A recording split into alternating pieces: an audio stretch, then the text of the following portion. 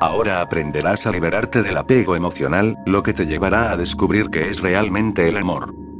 Primero que nada, date cuenta que el amor no puede existir cuando hay celos, el amor no puede existir cuando hay apego. Ahora bien, ¿es posible estar libre de los celos y el apego? Si te has dado cuenta de que no amas, no te engañes a ti mismo. No finjas que amas a tu pareja. No sabes qué es el amor, pero sí sabes que eres celoso, y también sabes muy bien que estás terriblemente apegado a tu pareja, y que en el apego hay temor, celos, ansiedad. Hay un sentido de dependencia. Obviamente a nadie le gusta depender, pero dependes, porque te sientes solo. Te empujan por todos lados, en la oficina, en la fábrica, y vas a casa, y quieres sentirte cómodo y en compañía. Deseas escapar de ti mismo. Ahora ves muy claramente, definitivamente, sin ninguna duda, que el apego hacia tu pareja significa celos, posesión, miedo, ansiedad. Y quieres liberarte de todo eso. Ahora una anécdota. Un hombre llamado Benjamín, estaba demasiado aferrado a su esposa, y él deseaba con todas sus fuerzas liberarse de esa dependencia que le tenía. Así que empezó a investigar, a buscar un método. Un conocido de Benjamín, le aconsejó que visitara al maestro, al gurú, más famoso del pueblo. Le dijo: ve con él, es un hombre muy reconocido, estoy seguro que te ayudará en tu problema. Benjamín, emocionado, fue donde aquel gurú, y le dijo: ayúdeme. Quiero desapegarme, quiero ser libre. El gurú aceptó ayudarlo, y le dio métodos, estrategias, para que se desapegue de su mujer. Le dijo: haz esto y esto, practica esto y aquello. Benjamín aceptó lo que le decía, porque veía la importancia de estar libre, y el gurú le prometía que si seguía sus consejos, sería recompensado. Fíjate en la estupidez humana. Benjamín quiere ser libre, y se apega a una recompensa. Lo mismo te sucede a ti. No deseas estar apegado, y no obstante, te encuentras apegado a la idea de que alguien, o algún libro, o algún método, te recompensará librándote del apego. Por consiguiente, la recompensa se convierte en un apego. Sé cuidadoso, no quedes preso en esa trampa. Ya sea que se trate de una mujer, de un método, o de una idea, eso sigue siendo apego. Ahora estate muy alerta, porque has aprendido algo. No canjear el apego por alguna otra cosa que sigue siendo apego.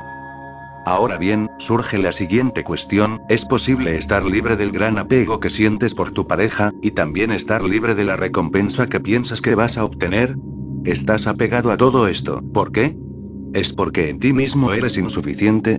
¿Es porque te sientes muy solo, y por eso buscas escapar de la sensación de aislamiento, recurriendo a una mujer, a un hombre, a una idea, a una causa, como si tuvieras que aferrarte a algo? Absolutamente, sí. Te sientes solo, y mediante el apego, escapas hacia alguna cosa, huyendo de esa sensación de extraordinario aislamiento. Ahora intentemos comprender por qué te sientes solo, ya que, eso es lo que hace que te apegues. Esa soledad te ha obligado a escapar, mediante el apego, hacia esto o aquello, pero, ¿qué significa sentirse solo? ¿Cómo ocurre? ¿Es algo instintivo, heredado, o se origina en tu actividad diaria? Para responder todas estas cuestiones, y para que entiendas realmente por qué te sientes solo, simplemente, observa. Y no trates de encontrar una respuesta intelectual. No trates de decirle a la soledad lo que es, o lo que debería hacer. Observa para que ella te lo diga. En un estado de atenta vigilancia, a fin de que la soledad se revele por sí misma. No se revelará si escapas, si tienes miedo, si la resistes. Por lo tanto, observa. Obsérvala de modo que no interfiera ningún pensamiento. La observación es mucho más importante que la intervención del pensamiento. Y, gracias a que toda tu energía se interesa en la observación de esa soledad, el pensamiento no interviene en absoluto. Y verás con tus propios ojos, que la soledad es creada por el pensamiento. El pensar ha creado este sentimiento de soledad, este vacío interno, a causa de que es limitado, fragmentario, de que está dividido. Y cuando realmente te das cuenta de esto, la soledad no existe, y por lo tanto, estás libre del apego. No has hecho nada. Simplemente, has observado el apego, y lo que implica. La codicia, el miedo, la soledad, todo eso, y siguiéndole la pista, observándolo, no analizándolo, sino, simplemente, observando, y observando, has descubierto que el pensamiento ha hecho todo esto.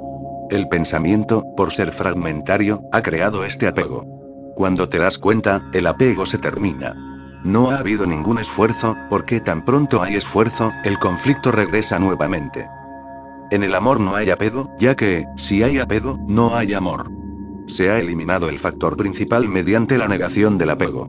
Si sabes lo que eso significa en tu vida cotidiana, no recordarás nada de lo que tu vecino, tu pareja, o cualquier otra persona, hicieron para lastimarte. No te apegarás a ninguna imagen que el pensamiento haya creado con respecto a tu pareja, cómo han intimidado, cómo te ha brindado consuelo, y todas las distintas cosas de las que el movimiento del pensar ha elaborado en imágenes. El apego a esas imágenes ha desaparecido. Recuerda, al negar lo que no es el amor existe. No tienes que preguntar qué es el amor. No tienes que correr tras él. Si corres tras él, eso no es amor, es una recompensa. Habiendo negado todo lo que no es amor, habiendo terminado con ello lenta y cuidadosamente, sin distorsión ni ilusión alguna, entonces lo otro está ahí. El amor está ahí, siempre ha estado ahí. Es como un pequeño manantial en la montaña, cuando no hay obstáculos, el manantial fluye. Cuando hay rocas en medio, no puede fluir. Al remover las rocas no estás creando un manantial, solo remueves lo negativo, solo remueves el obstáculo. El manantial ya existía, pero no podía fluir a causa de las rocas. Cuando quitas las rocas no estás creando el manantial ya estaba allí. Al quitar las rocas has quitado lo negativo, el obstáculo. Entonces el manantial fluye. Por lo tanto, si alguien pregunta, ¿por qué fluye el manantial? Pues porque está allí, por eso es que fluye. Y si no está fluyendo, es porque hay rocas. Ya es momento que te liberes de todo obstáculo, y dejes de vivir una vida fragmentada. Simplemente, vive tu vida tan completamente como te sea posible.